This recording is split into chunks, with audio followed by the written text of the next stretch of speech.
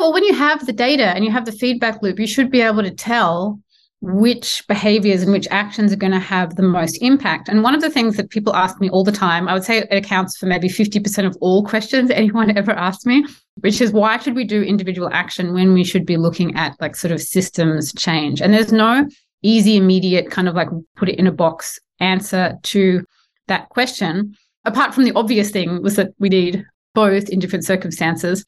But imagine if you've got a feedback loop for your entire city or your entire community, and you've also got it down by suburb and by block and by house, you will be able to see these interactions between your individual actions and between the system as a whole. And you'll be able to see where individual actions really do matter. And in some situations, they really do. Hi, Smart Community friends. In this episode of the Smart Community Podcast, I have a brilliant chat with Katie Patrick. Katie is an environmental engineer, software designer, author, and repeat guest of the Smart Community Podcast, who was last on the show in June of 2021 in episode 234. Katie tells us about her background and why she is passionate about sustainability, as well as how feedback loops are central to her idea of smart communities.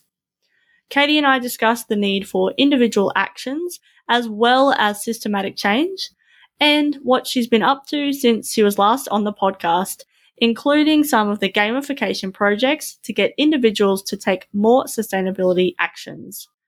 Katie explains the power of human conversation and group identity for driving behavioural change, and the deep need we have for community connectedness. We finish our chat discussing the potential of using goal-directed psychology in the sustainability movement and why it should be the next emerging trend.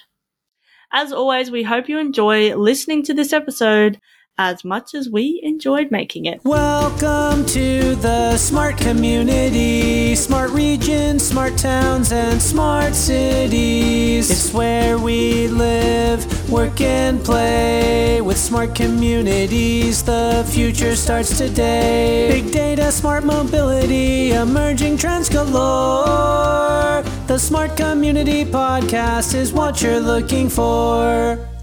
Hello, Katie. How are you today? I'm not bad. Thank you, Zoe. I'm excited to have you back on the podcast. I remember our last conversation, which was quite a while ago in June 2021.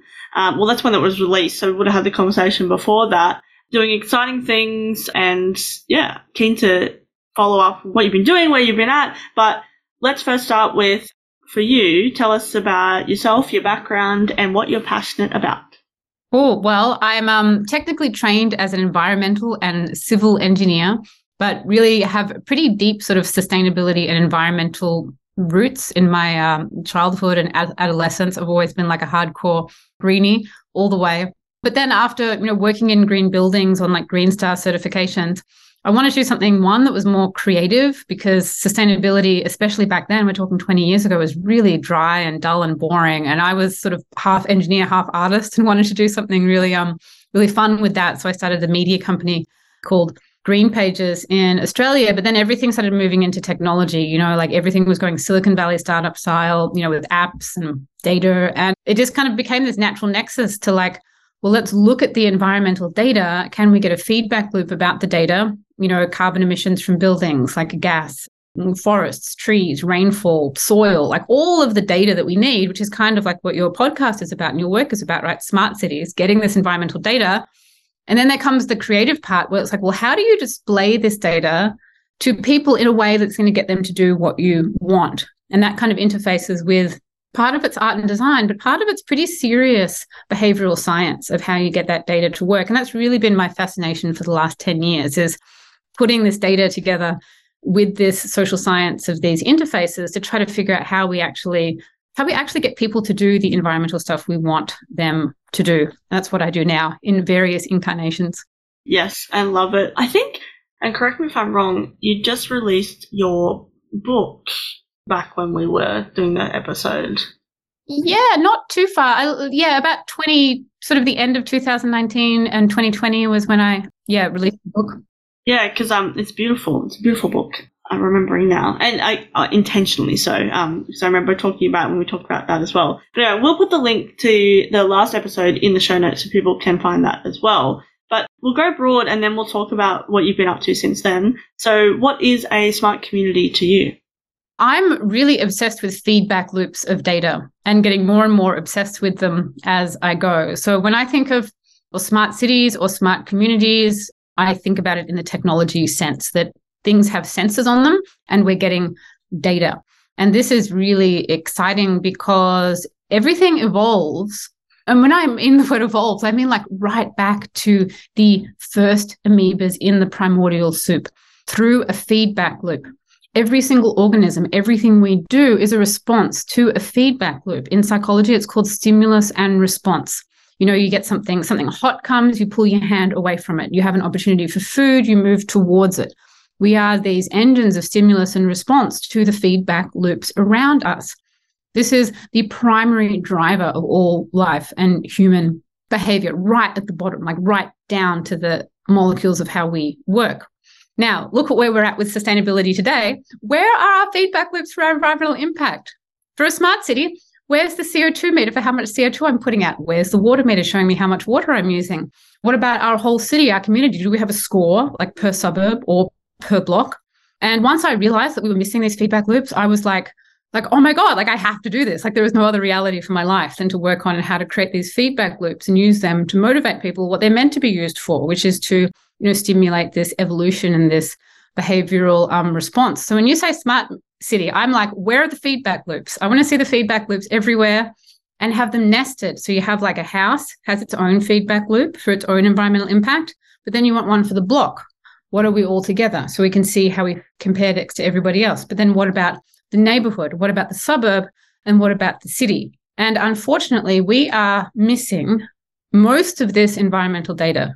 Like it's sort of collected, but it's not that good. It's not that real time. It's not that geographically accurate. And that's what I'd really like to see flower in, I think, like what the vision of what a smart city or a smart community is. Yeah, I think that feedback loop is so important and completely underrated, as you said as well, at the moment. I think we're humans at the end of the day. So like you said, we've got those triggers and responses and to be able to, you can't just be told, oh, well, you need to do this, that, and the other. But even, I think we were talking about this last time, just how we talk to people and how we kind of bring together that information is really important. But then people don't necessarily know what the action is. Like, okay, if I want to reduce my emissions, is it better? Like, obviously, we live in a modern world. We're doing certain things. We've got to, I don't know, drop the kids at school. We've got to eat. We've got to do these things. What is the best way that I could spend my time to reduce my impact? But also the different companies that I buy from, what are they doing to, so there's like this kind of trace, and you have to kind of do all that stuff yourself if you care about this enough to actually, try and reduce your emissions or whatever the case is, and depending on your circumstances, et cetera, et cetera. But thinking about that, having that feedback loop and having that information, you can then make better decisions with that. So you might choose to, do this over that, or, ride your bike instead of, that's a fairly obvious one, but, thinking about over your lifetime or how you're living and where you're living and how you're interacting with different things, what would be the best for you as an individual. But then, like you said, we're not just an individual, we're a neighborhood. We're our immediate neighbours, we're a neighbourhood, we're a street, we're a suburb, we're a community as well. And how do we then, band together to solve some of these issues? Yeah, well, when you have the data and you have the feedback loop, you should be able to tell which behaviours and which actions are going to have the most impact. And one of the things that people ask me all the time, I would say it accounts for maybe 50% of all questions anyone ever asks me, which is why should we do individual action when we should be looking at like sort of systems change? And there's no easy, immediate kind of like put it in a box answer to that question, apart from the obvious thing was that we need both in different circumstances. But imagine if you've got a feedback loop for your entire city or your entire community, and you've also got it down by suburb and by block and by house, you will be able to see these interactions between your individual actions and between the system as a whole. And you'll be able to see where individual actions really do matter. And in some situations, they really do. Like if you want to grow your own vegetables, like there's no way to get the government to do that for you. That's something that you have to do. And then there are other things that we don't really have any power over at all. Like if the government is to build, a freeway next door and a big oil pipeline, that's totally like sort of in the government system side of things. So being able to see these feedback loops of us as a community and us individually, we can start to see how our individual actions fit into the system and those kind of pressure points of which things really can only be done through a government system's lens. Lens probably isn't the best word, but process. And then which ones we really do need people individually to collectively do. And as there are hundreds, thousands of different things that need to be done, they're all in different places over that spectrum of whether they're to be done by the government or by the systems or by the individuals, or, most of the time it's really like a bit of both coming from both ends. Yeah, no, absolutely. And I guess, yeah, like you said, it's having that information available, having those feedback loops, and then learning along the way as well from all of that. That's where you get, your data and your insights, and then you can, I guess, really elicit that impact or, make that impact the most significant it can be in a positive way, hopefully. Yeah. Oh, cool. Now, as we were saying, we were on the podcast. Well, the episode was released in June 2021, very different time back then. Tell us what you've been up to since then. That's a huge question. But tell us what you've been up to since then and where you're kind of heading. Well, I've been taking a deeper dive into the evidence in the behavioral sciences of what, really gets this to all work, and particularly working on this gamification of neighborhood groups that I've been really interested in and started to teach people and train people. I have a group called Gamify the Planet where I teach people this process. So one thing that really started to become apparent to me through interviewing the environmental psychologists I interview in my podcast was how much human conversation mattered. So we were just talking about feedback loops before. So feedback loops of data matter because we need to see our impact, and the more real-time that feedback loop is, the better. But what also really matters is just humans talking to each other. We make this error. It's sort of like an incorrect hypothesis that I think every single person who works in sustainability makes. We all make it, which is that just facts and education and knowledge and documentaries is all we need. Like if we just know all the stuff and we all have like a PhD in climate change, then we'll do stuff. And this is really like an error because that is really not what drives people. It's kind of an ingredient of what drives people, but it's not like the whole cake. But one thing that really does drive actual action, not knowledge, because what we want is action, not just knowledge. We don't want all these people that know everything about environment and climate but do nothing. What we want is the action. What does stimulate the action is just conversations and just watching people. Like if you watch somebody, putting something in one bin, or you watch somebody, whatever they're doing, like you can't help but to start to imitate them. You'll start to want to fit into what is like the social norm. And so people just talking to each other is so powerful, and especially when people get into groups, because people create like a group identity.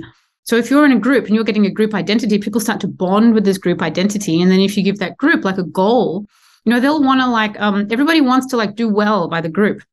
So this is just this natural behavioral mechanism that we have. And it's been shown through a whole bunch of research that getting what they call block leader programs, like somebody on their block of their neighbor gets their group of neighbors together, and then they all come with a goal, like a tribe with a goal, rather than seeing people as just these individual entities that you can only motivate them through money or through, if they know how many parts per million are in the atmosphere, you're really motivating people through the social bond. And so I've been researching and designing up how you can best create those type of groups and how you can give people then the gamification and the feedback loop kind of tools to get them to become more active. Like, for example, can you get their data of their carbon emissions per home and put them on a leaderboard? Can you give people yard signs, like a badge? Like when you go fully electric in your home, you get a yard badge that you can put out the front, like a prize. Can you get people to give challenges and commitments and sort of track them towards a goal? And can you get people to use commitment psychology, all committing to do a particular action? Like, for example, everybody to install EV chargers, all at once, as a group. And trying to train people, practice that, pilot that kind of process to try to make it work. Yeah, cool. And I think it's as we know, there's so many different things that we could do, but bring it back to the human element, right? As humans, what do we And I guess, I mean, you can apply it to many different things, but applying it to, the sustainability lens, it's like, we want to, we form communities, we form groups, we have shared values on certain things. So it's actually like aligning those to what we're trying to achieve for the planet as well, right? Yeah, well, I mean, people naturally want to come together with their communities. Like, it's really quite striking how much people really crave and really need to be connected with a group. Like, imagine if you were on your group and you found out, oh, there's going to be like an ice cream party or a barbecue or a block party like next weekend. Like, you'd probably want to go. Unless you perhaps really, really hated where you lived or something, like, or you hated everybody. But most people would want to go and get to know their neighbors. That's this like sort of natural thing that we have. And even if you don't really make it about environment or climate change, because that's more of like perhaps like a niche interest, if you make it just about building better communities, building safe communities, safety is something that comes up that's really big for a lot of people. It could be other things as well. Everybody has different interests, and you can just bring people together as a community. Then you can sort of insert whatever topics that you want. So you don't need to go out with a climate change agenda. And, your podcast about like smart cities or smart communities isn't necessarily like just sustainability. My world is a bit more niche than that. But if you can just get the people together and then you're like, oh yeah, like this month we're looking at plant-based, or this month we're looking at planting, more native trees, or like water scarcity, the group would have already created this bond, and then you'll be able to bring in whatever kind of topics that you want. And by that way, you could get your climate or sustainability message out to a lot more people that may initially say no if you go in with something that's, they would see a little bit outside of their sphere. Yeah, or I don't know enough about that, or I'm not sure what to do, and I don't want to seem silly in front of my peers or whatever. Like, but then if you're kind of bringing that together as, a bonding thing and something easy, but then you just have more and more conversation about it. And I think once you get people to, that kind of social fabric, you build that social fabric, then, those different topics can come in. And maybe sometimes it's someone else is sharing a skill that they have, like planting the veggie garden or whatever. So it's not necessarily like, oh, we are saving the planet, come join us. It's, oh, we've got these skills within our community that we want to share that, bonus, you have your own vegetables and it's better for the planet overall as well. Yeah. Like, say, imagine, look, one thing I noticed with some of these groups is that a lot of people are really interested in like disaster response safety, which is a little bit unusual for Australia because we don't really have natural disasters much except for the fires, I was going to say I'm getting like bitten by a funnel web, but that everyone in America is always like, you're going to get bitten by a spider.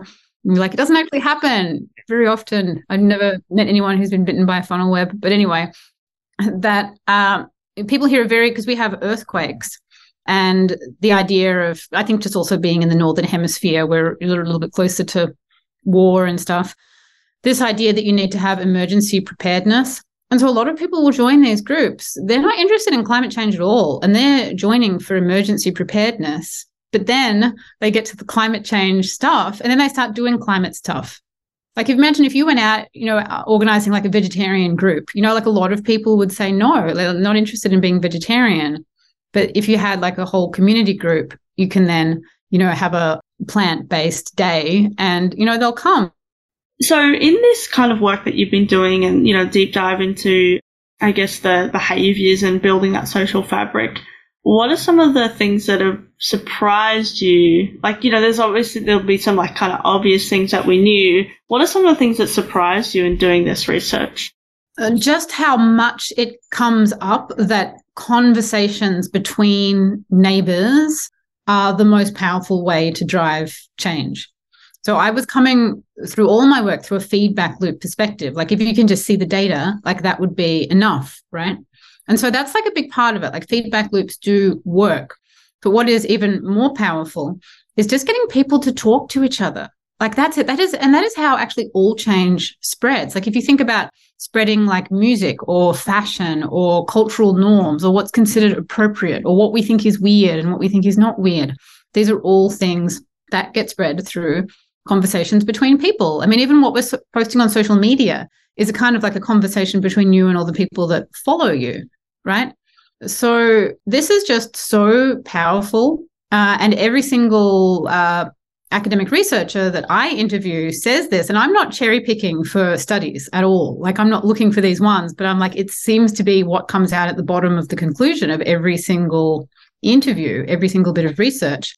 And what also surprises me also in like the sort of the not as positive way is like how blind we are to it as environmental change designers. Like, we have totally not gotten the memo that designing systems and tools to help people have conversations with their neighbors is what we need to be doing. So people want to make like fancy video games. They come to me to consulting, like, okay, can you give me some advice on how to make a game? And I'm trying to raise $5 million to do it. And we're going to do this documentary, and then we're going to have this conference. All of these crazy, big, fantastic ideas. Or we're just going to figure out how to make, something illegal or make it cheaper, which is necessary. But nobody is talking about how you get one person to speak to 5 people. Like, for example, you could give people like a little tree, right? A tiny little tree. And your job is to give the tree out to your neighbor. Maybe you get 3 little trees, little plant. And then, when you take a photo of you and your neighbor as a selfie, you get like, I don't know, up to the next level. Maybe you get more trees, or you get a free thing or some kind of incentive. I mean, that's just one way. I just started designing up like climate origami. Like, it was a bit of origami that you would play with your friend, and every time you folded it, it had like a quiz, like a trivia of like a climate trivia thing, trying to encourage these conversations. Any kind of game thing, the city could send out, I don't know, like climate party packs. Like, you get like $100 sort of pack of, food or cool stuff for your climate party or whatever. But, and I'm just riffing off the top of my head, like, why are we not really seriously thinking about the design as a designer, like how you get people to talk to others? Like, that should be a whole field of design, and it doesn't exist yet as a field. Like, it's not a field, and it's probably the most important field that we need to be thinking about. And so like, that's just like a big like Easter egg that has to be like hatched open in people to start thinking about this, this way of like creating change.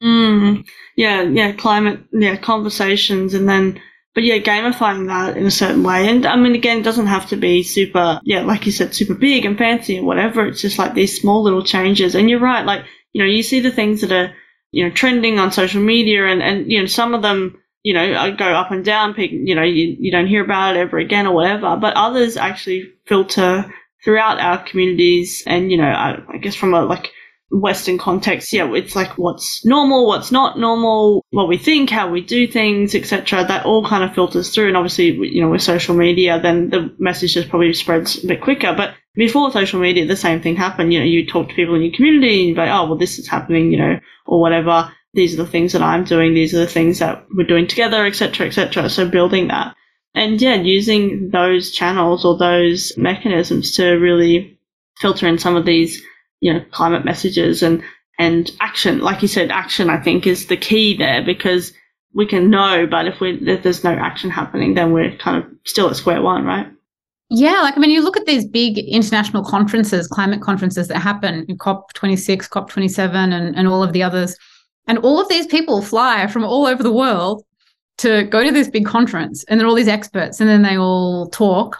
Then they all come back and complain about the conference, saying that nothing really happened. And it's like, after a few years of seeing this happen every year, I'd be like, so do people really honestly think that by catching a plane to the other side of the world and talking to a whole bunch of people in a conference, that all this change is going to happen? Like, that is like not the recipe for creating like the change. You should be getting groups of people in your own community together, like have it in your own town, in your own neighborhood, go door knocking, like host a party, like host a barbecue, like a pool party, whatever, and like do it that way, like on the ground, and actually help mentor people to create the action. That's the thing, is that people create these events and meetups and conferences and seminars and all of these content themed events, but they're not action themed events. Like, if you go to an air pollution seminar, for 2 hours one evening, you're not all sitting there with a group of people planning your action. You're there just learning from an expert. And so that's the kind of the nature of the way we do these gatherings. And the gatherings need to be redesigned to center around an action. Like, at the end of this gathering, who's going to put their hand up and do the thing? And it's all got to be about that. And these types of gatherings are kind of absent. Like, we don't really see much about like let's say an EV charger install gathering. Like that's the whole idea that we get out at the end. It's like more like a social thing, like, well, let's get together and just talk about what we're interested in. And that's cool. Like it's great that people come together and talk, but you ultimately want to get people to the action. And yeah, we don't always just have that one sort of basic thing at the center of, how we're gathering groups together. Yeah, no, totally. Like I often talk, it's kind of like a stage thing, but it's like you want to, like I often talk about like awareness leads to focus, which then leads to action. But if you don't get to the action part, then, you've created some great awareness and potentially some focus, but without that action, nothing happens. And so, starting conversations is the first part of it, but then it's just like, well, when we're getting together, what are we going to do about this? And, I think the action it is obviously the hardest part, but, I think we action things in our lives that we want to do. So it's just about like creating that, all the time we're actioning, oh, well, I'm hungry, so I'm going to make some food or whatever. So it's just like, okay, well, what is that trigger point? And, is it that social fabric that you want to, connect with your community, and then you're going to action things together. So I think, it's an interesting one and be interesting to see. And I like that idea of having, having the kind of the climate conferences as a smaller kind of decentralized thing, because the amount of conversations that you'd be able to start, because people think about, COP27 or whatever and go, oh, that's great. They're sorting stuff out. They're going to solve our problems. That's great. Or they don't even know about it because they don't really get it. But if you could start to have those little conversations within that barbecue or pool party or whatever the case is, you can really spread the message. And I think that's a really key. And, you can still have the conference if that's what we need to do. But having those smaller ones, I think, is really, really important too. An interesting kind of, way to filter out that information and to the community. And one, like for the podcast itself, like the smart city conversation was only being had between, other kind of smart city professionals, which is why I want to start the podcast and also connect with the community, which changing it to the community helped me do that. But it's like, again, it's just the conversation starter. Then it's like the action that needs to lead from after that as well.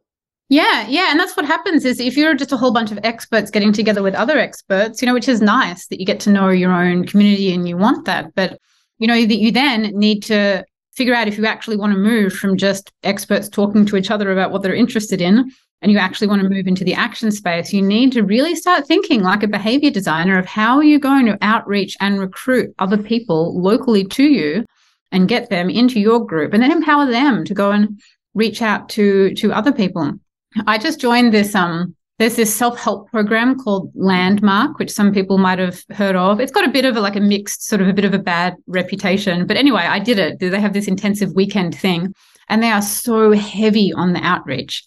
It's kind of annoying, but it was also kind of interesting to observe about the just like intense focus of like, have you emailed 3 people like have you gone and brought other people in? And then they have like another session just for you to bring other people in. It's like so heavy on really pushing every single person to go out and find like 5 other people they know and then sort of bring them into the pitch to do this transformation weekend. And I thought of all of 20 years of doing sustainability stuff. Has anybody ever really, really pitched, go out and find 3 people go through your phone, you go through your aunts, your uncles, cousins, friends, and bring them in? No, we don't do that. It's not our style of sustainability people to be constantly trying to bring people in. But if we really want to spread change faster, we have to be okay with actually kind of like recruiting our social networks, into these actions and being okay with being like, hey, what do you think about, solar, eating less meat, EV charger, all the things, like just being okay bringing this up and having some kind of like almost like a funnel, like a marketing funnel to kind of bring them into to help, encourage them in the right direction. So I'm just looking at the time. Great conversation. I think we could just continue for a couple of hours, but I won't do that to you. So let's go to the future now. And what are the emerging trends that people aren't talking about enough? Yeah, I mean, I would just say that the more I study this feedback loop centric way of understanding environmental impact, it reflects the dopamine system in the brain. that we come up with goals, and then our brain really has a tracker. Like if you're moving towards a cup of coffee, your brain is tracking how far you're away from that cup of coffee, and that you will grasp the cup with your hand, and then it will signal to you that you have completed the goal and give you a sense of reward. Like that's a very simple way. But if you're doing a PhD, you've got the same thing going. If you're running a marathon, you've got the same thing going. You have a goal and you have a system of tracking how far away you are from the goal and maintaining your motivation while it's getting really difficult and while you want to stop, and getting you all the way to that goal. This is how our brains work. And so while we are not having, we have an absence of these feedback loops, of these real-time feedback loops showing us our impact, we can't create these basic goal tracking progress towards a goal systems in sustainability. And I personally think this is like the skeleton, the spine that is missing from our movement, that we just don't have them really built out. And so we're failing to really tap into this goal-directed motivational system in the human mind. That's kind of like missing in our awareness from what I see. And that sort of really, really has to happen. So is it really an emerging trend? I don't think it is. I think it needs to be an emerging trend. And my mission is to try to make it actually sort of come into fruition, so we can kind of like sprinkle. It's sort of like an enhancer. I was going to say sprinkling cocaine, but maybe an illegal drug isn't the best metaphor to use. Salt, sugar, like something kind of almost like addictive. So people see the needle and they're like, oh my God, I must make that data reach that goal. And then it's stimulating that dopamine reward system. That's like, I must like, I keep saying install the EV charger. I should come up with something more creative. But I must like plant the tree. I must like put the solar in, must, change to a heat pump, hot water heater, because, you just crave to have that goal completed. The same way, you often crave to finish a to-do list. We're trying to like activate that system in the brain, which can't really be activated necessarily through learning more about climate science. They're like different mechanisms in the brain. Yeah, so that's what I would like to see as perhaps not an emerging trend, but to become an emerging trend that everybody's doing. No, I like that. And yeah, I mean, I often think about, even when you work for yourself or whatever, you have to create your own goals. You don't necessarily have like, your performance review of like, oh yes, and then I'm going to do this, this, or this. You have to do that yourself. And I know when I don't have that, kind of goal that I'm reaching to, sometimes I feel like lost or whatever. And it is because, I don't have that kind of like, the step by step. I, definitely have my cup of coffee goal in the morning, but, having those big ones. So then I know once I, if I apply for an award, or if I do a thing, or if I'm like, I want to, I don't know, do the masters or whatever, then at the end, you kind of get that dopamine hit as well. So it kind of reminded me of that as you were talking there. So I think that's a really interesting one. Maybe not cocaine, but, But oh my God, I just had this this lightning bolt hit me as you were talking, that how you said, like, if you don't have a goal, you sort of feel lost and overwhelmed. And just as soon as you said that, oh my God, I thought, oh my God, is that not the entire youth climate movement? Like everything they're saying is it's too much. We're so lost. We're so overwhelmed. We don't know where to start. Maybe if they all have proper feedback loops of data with proper reward mechanisms, then young people, instead of it just being like this big overwhelming sort of mass of problems, they can be like, okay, cool, well, we've got our block, there's the CO2, we need to do A, B, C, or D to get there. And then you track progress towards the goal and you're like, bingo, we did it. We got half the carbon out of our communities. Of course it's overwhelming if you don't have a sense of the data and the goal. Absolutely. Where to next for smart cities and communities? I just want to keep, door knocking, going door to door, trying to get to understand people, not so much through the academic evidence, but also just through real life conversations with real humans and testing this out and seeing, what works and what doesn't work. And just continue to sort of try out, getting groups of people together in communities, trying all the gamification techniques on people, because they really work. And it's super fun when you get the chance to give somebody an award or like a smiley face or use a leaderboard. And then you see like the motivation spike, like it's really visceral. And so on the chances I get to actually implement it, that's really fun. And just, to continue rolling out, see if we can get groups of communities together to create that, social momentum and, really see the change happen on the ground. I love that. I think that's a perfect way to finish off this conversation. Thanks so much, Katie, for coming onto the podcast again. Really appreciate your time, and always enjoy talking to you and following along the socials and what you're up to. So, thanks again for joining me on the podcast. No, thank you. It's always fun to talk about this stuff with another intelligent, fun woman. Oh, thank you. One last question. How can people connect with you? I'm on all the social media. You can find me on Twitter, Katie Patrick. I also post little environmental psychology design nuggets on Instagram. The handle's Katie Patrick Hello. I'm also on LinkedIn, my website, katiepatrick.com. And the book, is also on Amazon. So, have a look around, get in touch with me if you're interested in behavioral science action design for climate. Love it. Love it. We'll put all the links in the show notes. Yes, I always enjoy having these conversations with you. So we'll have another one again at some point. So thanks again for coming onto the podcast. Yeah, awesome. My first podcast I've been on twice. So that's awesome. Thanks. I feel popular. Well, you were actually also we re-released your other episode as well on the summer series, or the Australian summer series as well. So that's why, really excited to have you back on to share more of those nuggets, those beautiful environmental nuggets. So thank you again for coming on. Yeah, awesome. Thanks. Talk soon. Bye.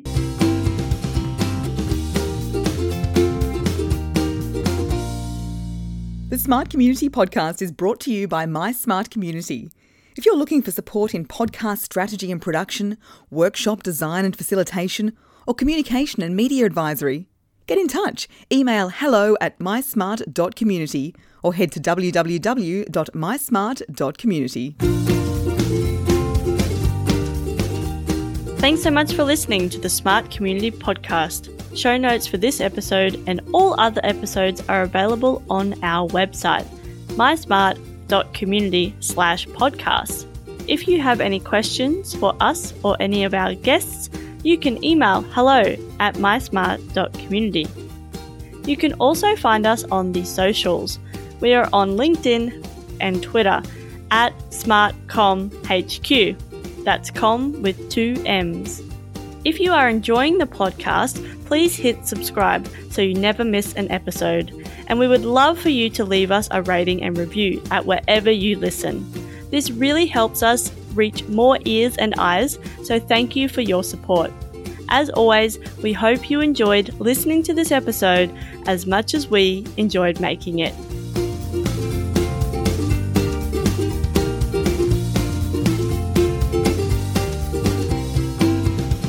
The Smart Community Podcast is what you're looking for.